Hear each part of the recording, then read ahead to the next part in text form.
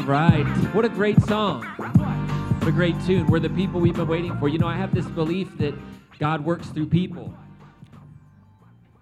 No? Okay.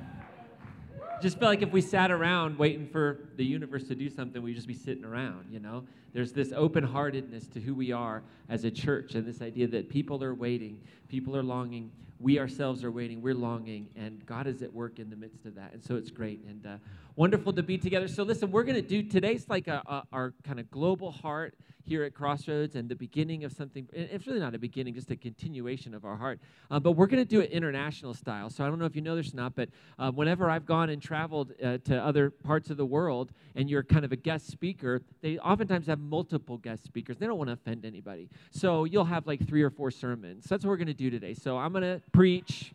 I'll go for my usual 35, 45 minutes. Carlos will come. He'll go for a good old-fashioned charismatic hour. We'll take an offering in between. We'll take an offering at the end. And we're just going to roll like we're in some other part of the world. No, we're going to have a great time today. If you're a guest this morning, you did come really for the worst possible day. Because if you come back next week, you're just going to be incredibly disappointed. Because our guest speaker today is so wonderful, and it's just your mind is going to be blown away. So this morning we're excited to have Carlos Rodriguez with us. Carlos founded the nonprofit The Happy Givers, and The Happy Givers does humanitarian relief and work all across the world in places like Ethiopia, Lima, and primarily right now in Puerto Rico. Their work feeds over 200 meals every day.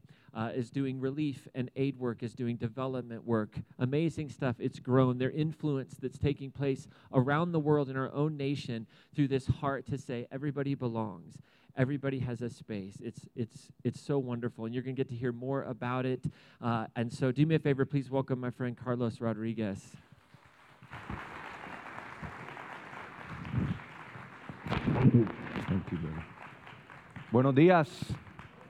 ¿Cómo están? Qué bueno verlos. You guys look beautiful, wonderful. This is the 3rd time I'm doing this.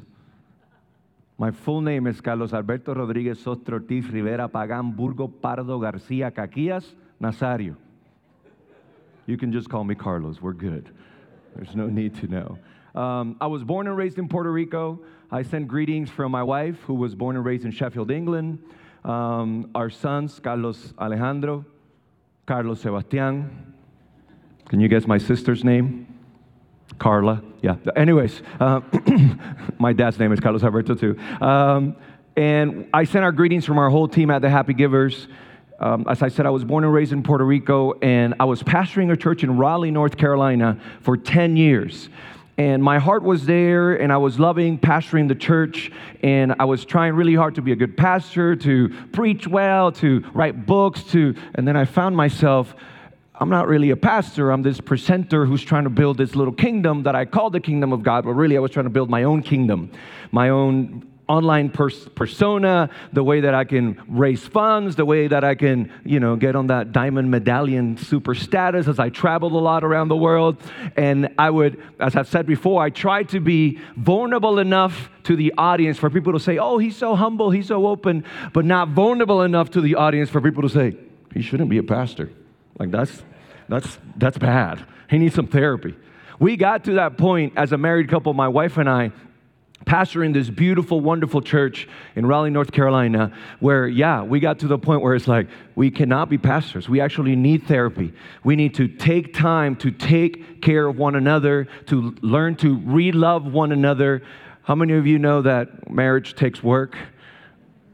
And you got to work it? In any relationship, really. And so I had this ungodly belief that it was somebody else's fault, that I was frustrated and angry and that I was losing my faith while I was being a pastor.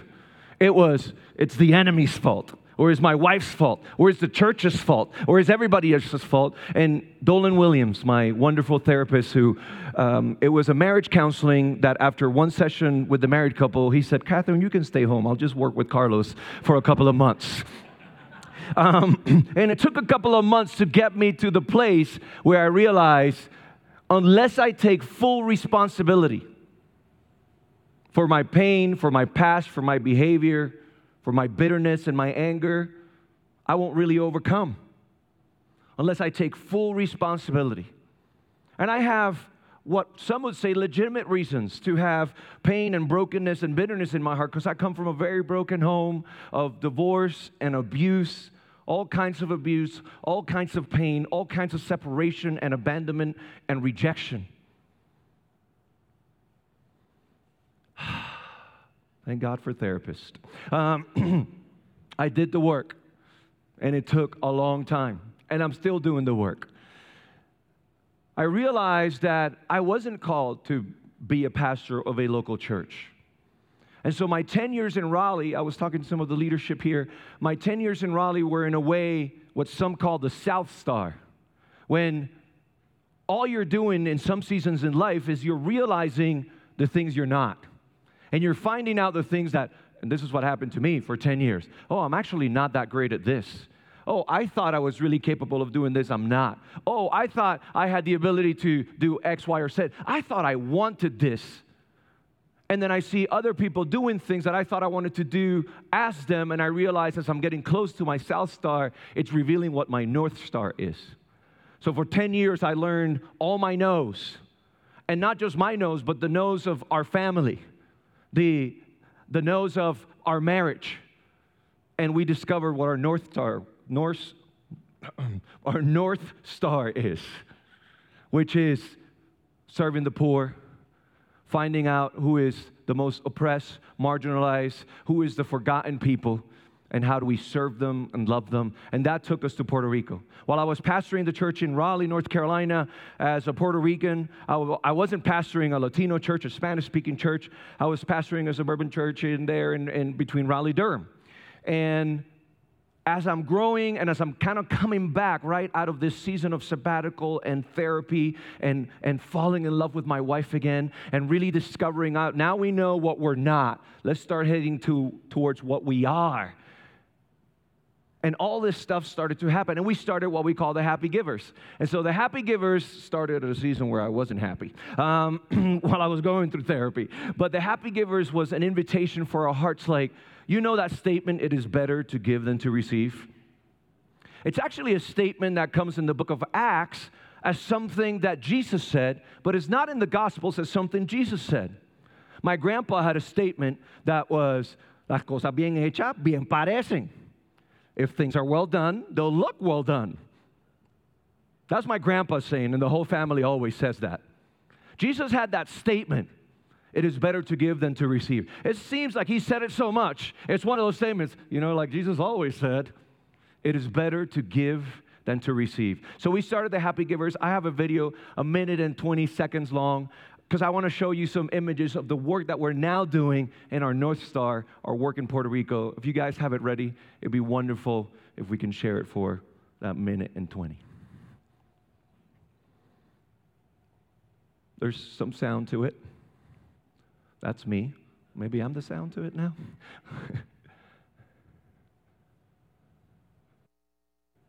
Was it able to download with the music and the sound? It's okay if it wasn't. It's okay if it wasn't. Anyways, so that's our team. We deliver meals mostly to the elderly in Puerto Rico. That's our campus. We do container homes and shipping containers. Look how beautiful. That's the inside of the shipping container. We have a social kitchen. We're feeding more than 200 people. We're actually now getting to the point we've done more than 40,000 meals that have been delivered to people in need. These are some of the families that we serve. We have social workers on the ground that are identifying the need everywhere. We do rebuilding of homes, especially for single mothers and the elderly. And we host teams like you guys. And I heard somewhere yesterday that you're planning to come to Puerto Rico sometime next year. You know when it's really snowy here? It would be awesome if you came to the Caribbean. We would take you. It's 82 and sunny every day between February and March. So I'm really hoping that you can come and join the work that we do at the Happy Givers. We're now in a process of having a local community garden where we're doing something called agrotherapy. And we're teaching people how to have their own little gardens at home. And all those 7 acres you see in the background are becoming now our community gardens so we can feed more people, so we can feed them healthy food. We really believe in dignity as we serve. And today we're talking about a global vision. And I want to ask, is there anybody here If there was another Puerto Rican, they would have gone, woo, woo, woo, woo. So I know there's not another Puerto Rican in the room. They would have fully identified themselves by now. Tell me if you were not born in the U.S. Raise your hand if you were not born in the United States of America. Excellent. Can you shout out the nations that you were born? England. My wife's from England. Beautiful people. I love you. Mexico. Woo, woo, woo. Anybody else? Sweden. Gorgeous. Brazil. Anybody else? Where was that? Cambodia? Excellent. Wonderful. All right. You were born in the United States of America, but your parents, maybe one of your parents or both of your parents are from somewhere else. Raise your hand if you have a mother, a father from somewhere else. Raise your hand. Okay, shout it out. Where's your mom or your dad from? Canada. That's where I met my wife. Lovely place. Excellent. Wow, great combo. Finland. Italy. What was? China. Excellent. Anybody else? Mexico. Excelente. Excellent. Listen. I don't see color is not the goal. I don't see your race is not the goal. I don't see the differences. That's not the goal. The goal is I see color. I see your race. I see your culture, and I honor it. I value it. I want to learn from it. I want to eat your food. I want to sit at your table. I want to learn your smells and the way you do family. That's the goal. In the book of Genesis, chapter 11, there's this kind of wild story. It's called the Tower of Babel. And the Tower of Babel, the story goes like this. The people could all speak the one language. They could all understand each other. And they decided, okay, this is what we're going to do. We're going to go east. We're going to go conquer. We're together. We got power. We're going to take over some land. And when we get to that land, we're going to build a building. We're going to build empire. We're going to build, we understand each other. We know each other. We're one culture, one language. Let's build. And let's go way up so that we become famous, it says in Genesis 11. And the intention was we're going to be uniform. We're going to be together. And because we're just one and one voice and one language, we're going to build together so that people know us and we can keep everybody else away. According to Genesis 11, God shows up. He's like, nope. Boom, spreads different languages and destroyed the Tower of Babel. Now, last Sunday in the Christian calendar, we were celebrating Pentecost Sunday. And Pentecost Sunday is about the book of Acts chapter 2, which I believe it's a redemption of Genesis 11. Because in the book of Acts chapter 2, this is what happens. It says that all the disciples were together in one place. So we're back to that whole word together. There's 120 of them gathered in what it was called the upper room. They were told by Jesus to wait for the coming of the Spirit. And so 500 of them heard to wait for the coming of the Holy Spirit. But only 120 of them were there waiting for the coming of the Holy Spirit. So I want to encourage you in your ministry, in your church, in your business. If there's reduction, sometimes that's the work of the Spirit to get the right people together for something that's new, that's different. That's wonderful. And it happened in the book of Acts, chapter 2. 120 were gathered together, and all of a sudden, a loud noise was heard. It was an actual noise that was heard, and the Spirit of the Sovereign Lord came down on the people, and there were flames of fire upon their heads. Wouldn't it be an epic moment to be there and see flames of fire upon their heads? And all of a sudden, they start speaking other languages.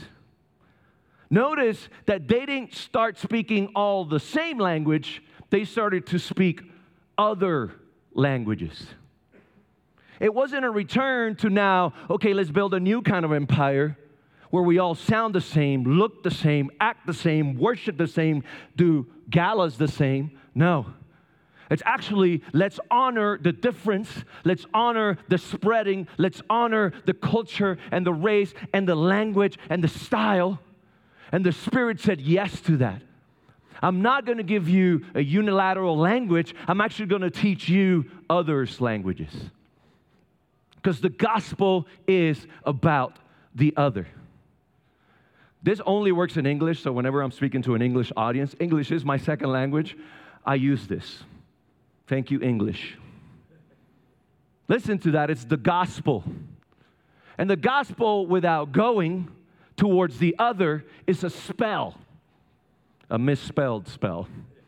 It's the spell of Sunday morning, church, the spell of Christianity, of uniformity, of trying to be what the pastor said or what the leader said or what I heard in the podcast. No, it's in the going that you learn about each other, that you sit in each other's table. And while I was still a pastor in Raleigh, North Carolina, I knew, even as a pastor, even with a stage and a microphone and an audience, I had to go. I had to get out. Because I kept saying to the church, we have to leave the four walls. But I had a meeting on Monday and Tuesday and the staff meeting on Wednesday and then prayer night on Thursday. And I kept saying, we got to get out of the walls. And I was like, building the walls. I was building Babel. So everybody sounds the same and believes the same and has the same theology, which is my theology. And so I intentionally put myself out there, and I started going to a place called Butner Prison. It's one of the biggest federal prisons in America. It's in North Carolina, about a 30-minute drive from my home. And I have a friend, his name is Douglas Campbell, an incredible New Testament scholar. He's one of the experts on the Apostle Paul. And Douglas told me, you know when you're going to Butner Prison, because he was one of the ones that kind of helped me get out of my boxes. He says, as you're driving to Butner Prison, and I need you to understand, as a Puerto Rican, I am an American citizen, but in America, I experienced the immigrant experience. I don't feel like I belong. I don't feel like I'm one. I feel like I'm an outsider. And unfair to those who are not American citizens and feel not just that they don't belong, but that they are in danger of not belonging. I'm driving down to the prison, Butner Prison, and most of what you see as you're driving down that road is Confederate flags flying at the top with signs that say, "Thank you, Jesus," at the bottom. That was my reality. That's where I was living. That's where I was pastoring. And I'm driving down this road, and there's a lot of emotions on the inside because I know even some people in my church would be comfortable with that. And when I get to Butner Prison, Douglas had given me some advice. He said, before you go to the prison, visit what is right next to the prison, which is called Skaggsville. It's one of the biggest plantations that was in North and South Carolina. He said, Carlos, go visit Skaggsville.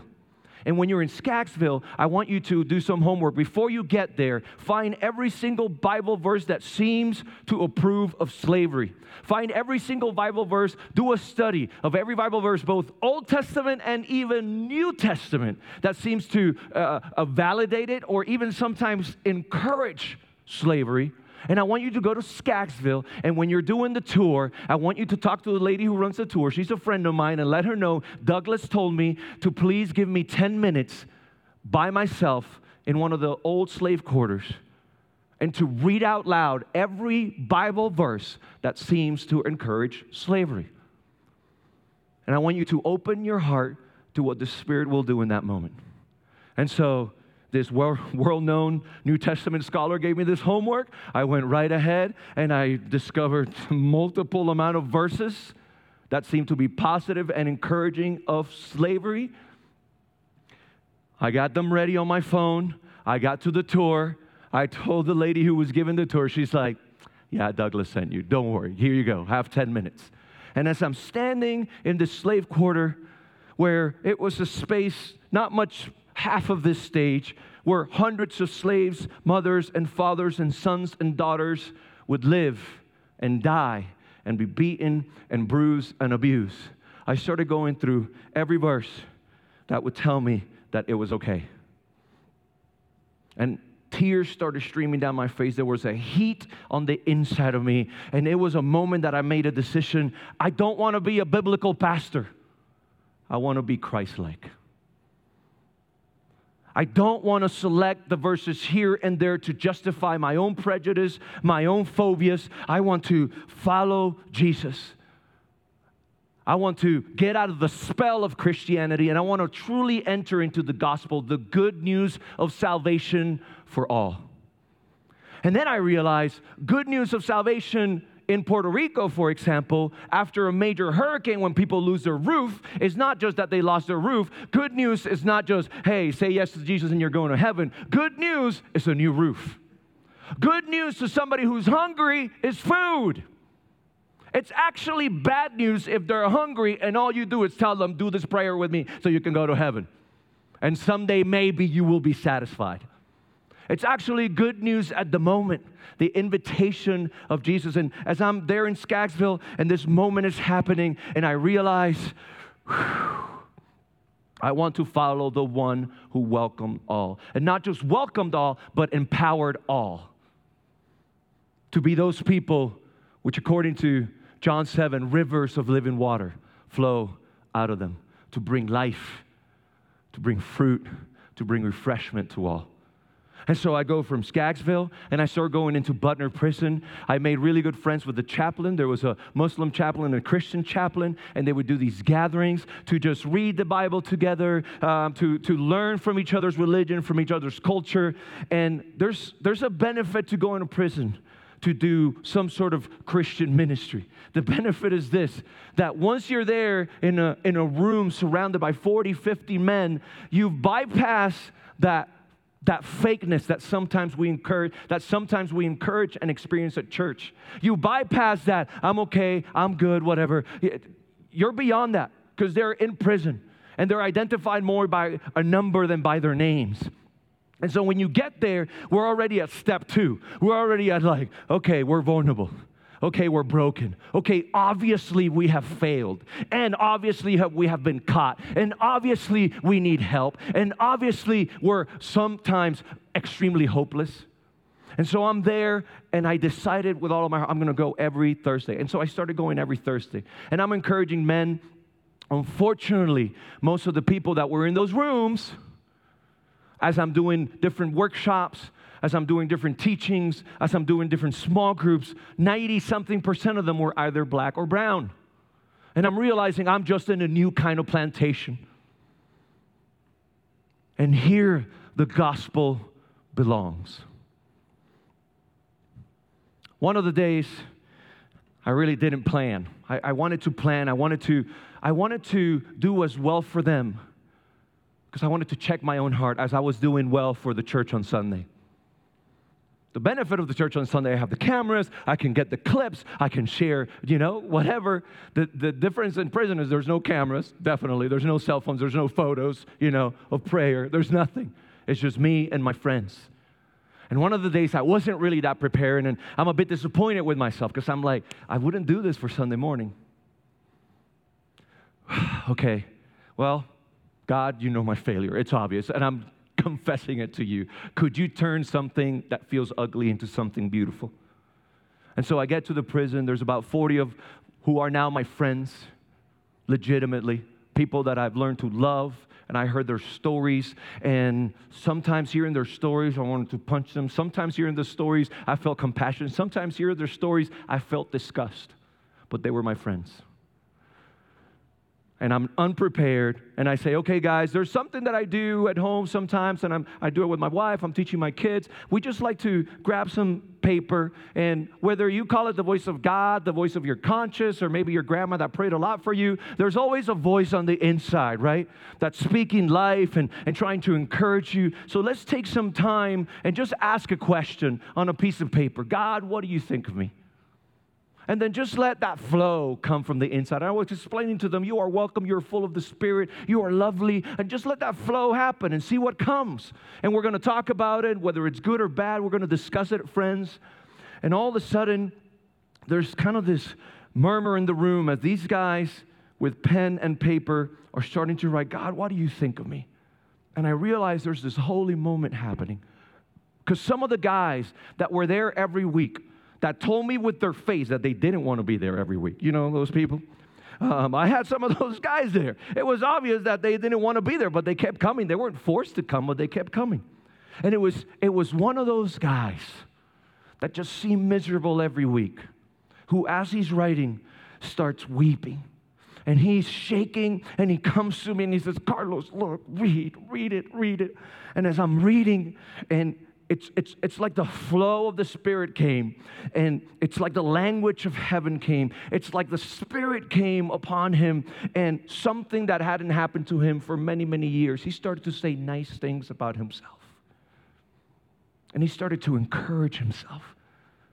He started to learn one of the most basic things: love yourself. And it was this, you are a mighty warrior, and this great struggle that you're at, obviously, you will overcome.